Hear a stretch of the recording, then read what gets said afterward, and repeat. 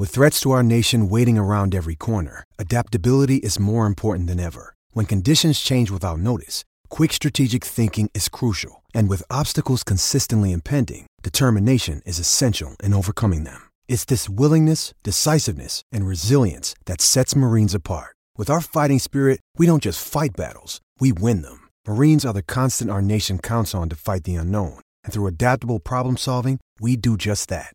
Learn more at marines.com.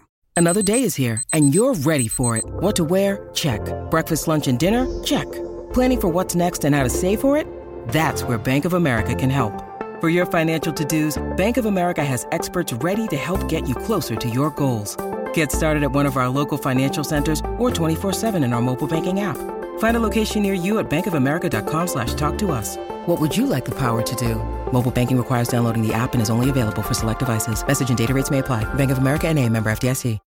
When you need mealtime inspiration, it's worth shopping Kroger, where you'll find over 30,000 mouth-watering choices that excite your inner foodie. And no matter what tasty choice you make, you'll enjoy our everyday low prices, plus extra ways to save, like digital coupons worth over $600 each week. You can also save up to $1 off per gallon at the pump with fuel points. More savings and more inspiring flavors make shopping Kroger worth it every time. Kroger, fresh for everyone. Fuel restrictions apply.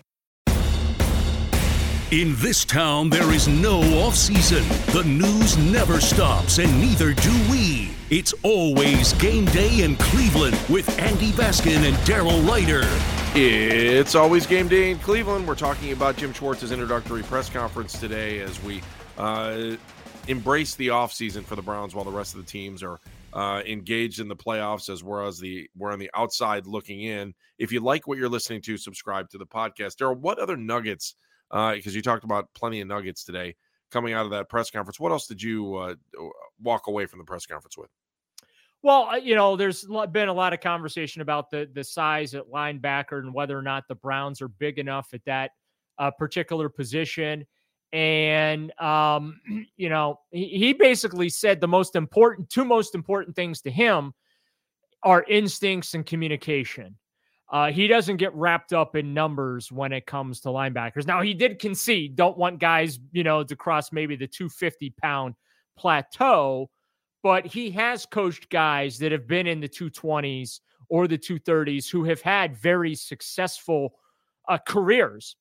So for all those that worry about the size of the Browns linebackers, I don't think that that's nearly as important to Jim Schwartz as it might be to them or even some members of the media. But I for years, I've been in the camp of the Browns need an impact thumper at linebacker. They've had that need since 1999. They have never had an impact linebacker. They've had some good linebackers. You're saying since 99, right? Yeah, since 99 in the expansion era. Jameer Miller was good. DeQual Jackson was good. Yeah. I'm drawing a blank. It starts with not Schwartz. The hell is he was a draft pick like in 2016. He was here for like 4 years. I'm drawing a blank. He made the Pro Bowl 1 year. He ended up in Tampa. Right? Yeah.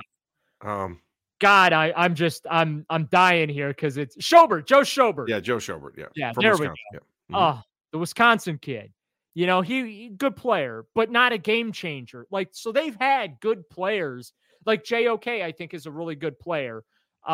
He has the potential to be a game changer, but he's not there yet. So they've not had that guy, and they need that guy. I'm a firm believer in that. I don't care if you're running a 4-3, 3-4, whatever, a 2-4, what I don't care what you run. They need an impact player at that position, especially in this division. I will live and die by that thought. But I did find his take on the size not being everything at linebacker to be rather interesting.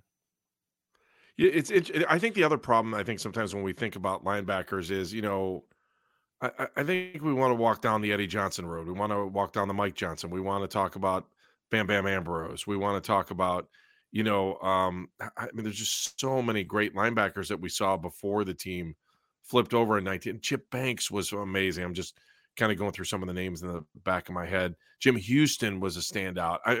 We used to be such a great um, linebacking core. Walt Michaels and Clay Matthews Jr. and just I don't know if I said Clay before or not, but those were the guys that I think made up our history in the back of our heads. And it's just like the game has changed a little bit, and in some ways, I think the linebacker has become, excuse me, the running back of the defense as far as being expendable. But when you see a great linebacker that's out there, I think it's weird when they pass on them in the draft because they're a linebacker. It kind of bothers me the way the game has changed that way. But defensive ends became the linebacker of this generation. So Edge rusher, yeah, D edge ends, rusher, edge yeah. rushers. Yeah.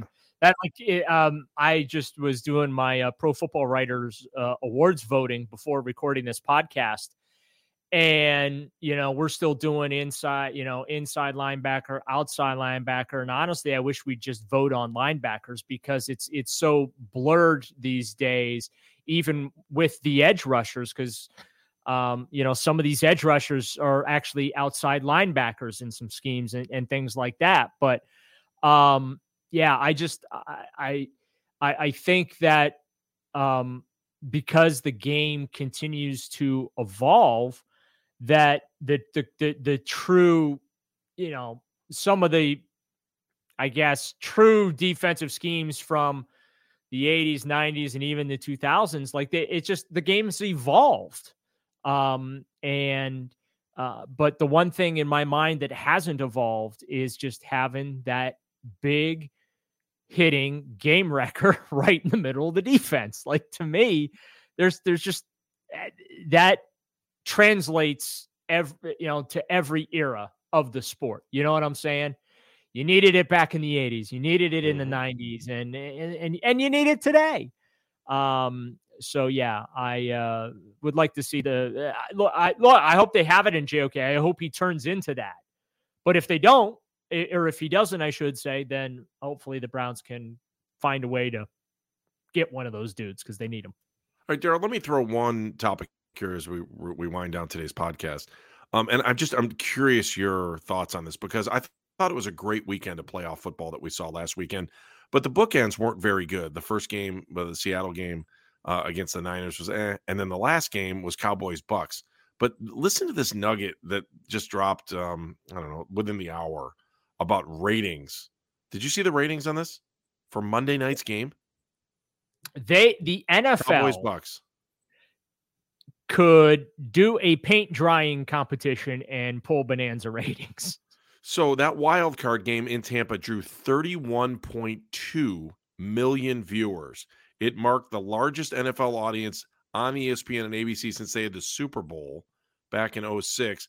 It was the second most watched non-Super Bowl game in Disney's history and was the most watched non-Super Bowl playoff game ever seen on the network. That is amazing to me, how the NFL is just Midas.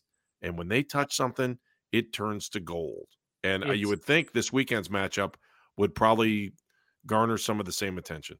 All right, so do you want to do some playoff picks then? You want to wrap let's do it real quick. Yep. Some playoff picks here? Yep.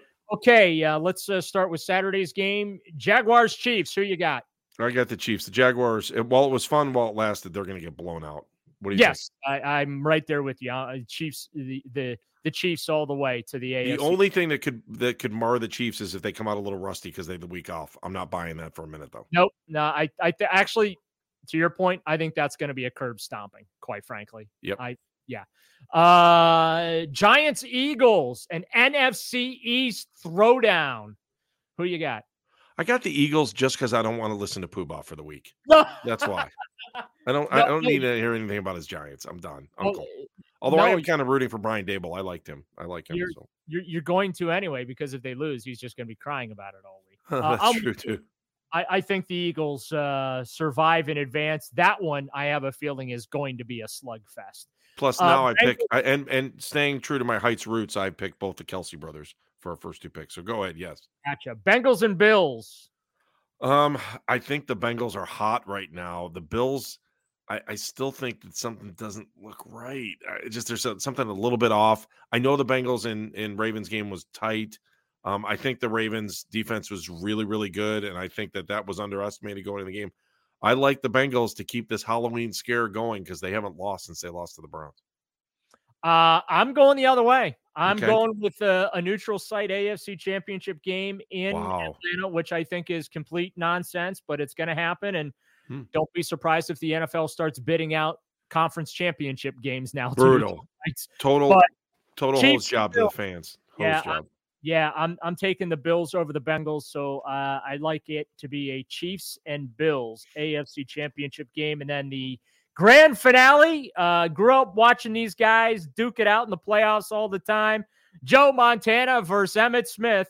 We got this time it's the Cowboys and the 49ers. I liked Kyle when he was here. I still like the Niners. I love the Purdy story. Love it, love it, love it. And I'm on board for the Niners, and I hope they have good success. I got Eagles, Niners. Yep. Eagles, Niners. So we're only one difference. I took the Bengals. You took the Bills. Yep. And I'll make my Super Bowl pick right now. I'm going. Wait. Why would you do that today? Wait. Okay. Wait. Don't want me to go all in with the chips? Go in. Knock it out. Nope. Sorry. Okay. All right, we'll do it next time.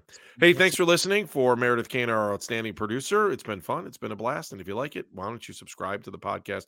We'd love having you on board. If you want to be a part of the show in the near future, all you need to do is hit us up on social media, on Instagram or Twitter at GameDayCLE. For Daryl Ryder, Meredith Kane, I'm Andy Baskin. It's always Game Day in Cleveland.